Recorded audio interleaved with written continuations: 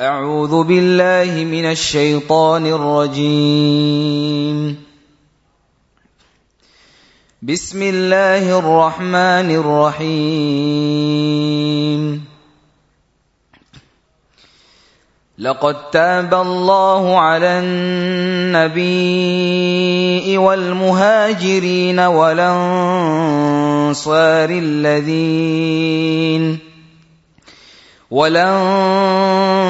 الذين اتبعوه في ساعة العسرة من بعد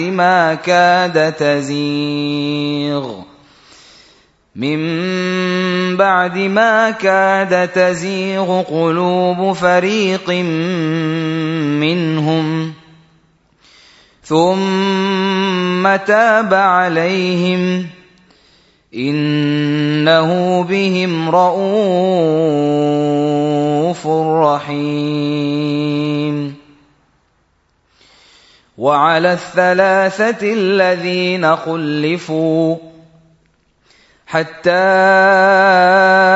إذا ضاقت عليهم الأرض بما رحبت وضاقت عليهم أنفسهم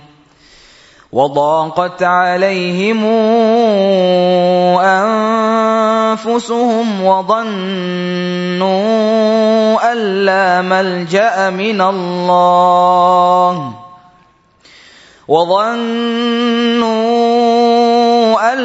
ملجأ من الله إلا إليه ثم تاب عليهم ليتوبوا إن الله هو التواب الرحيم. يا أيها الذين آمنوا اتقوا الله وكونوا مع الصادقين. ما كان لأهل المدينة ومن حولهم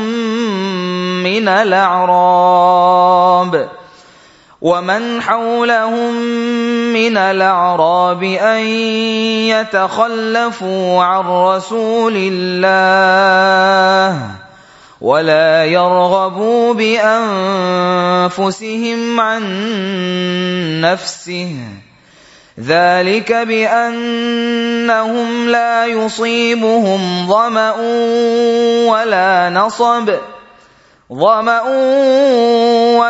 نصب ولا مخمصة في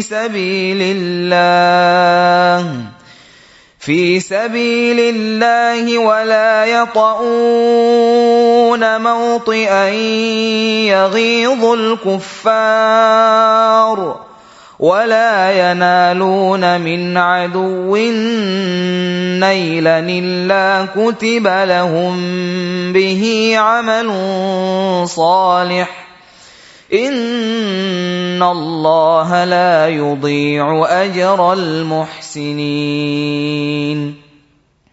ولا ينفقون نفقة صغيرة ولا كبيرة ولا يقطعون واديا إلا كتب لهم ليجزيهم الله أحسن ما كانوا يعملون. وما كان المؤمنون لينفروا كافة فلولا نفر من كل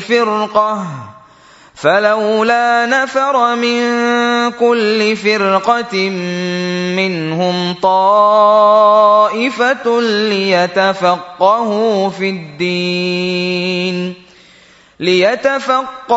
في الدين ولينذروا قومهم إذا رجعوا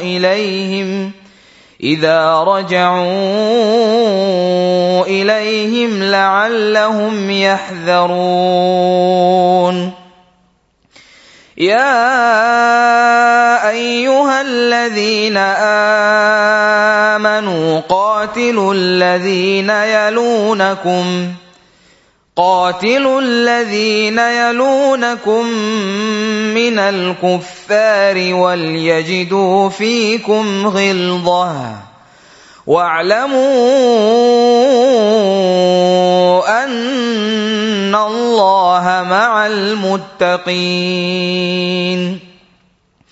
وإذا ما أنزلت سورة فمنهم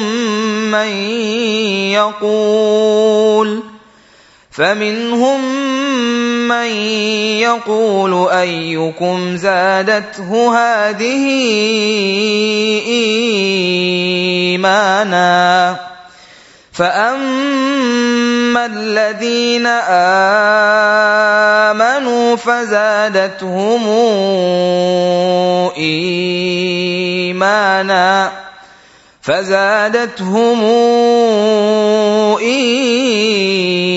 إيمانا وهم يستبشرون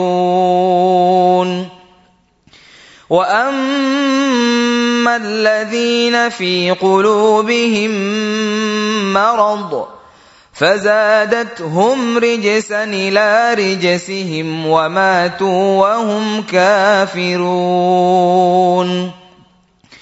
أولا يرون أنهم يفتنون في كل عام مرة أو مرتين ثم لا يتوبون ولا هم يذكرون وإذا ما أنزلت سورة نظر بعضهم إلى بعض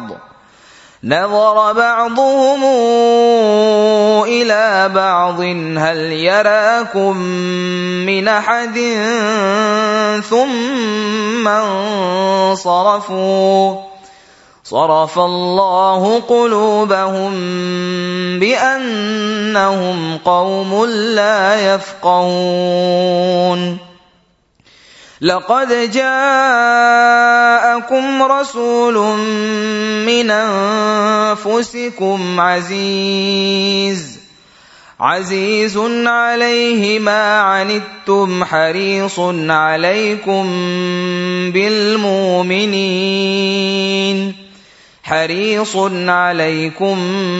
بالمؤمنين رؤوف رحيم فإن تولوا فقل حسبي الله لا إله إلا هو عليه توكلت وهو رب العرش العظيم صدق الله العظيم.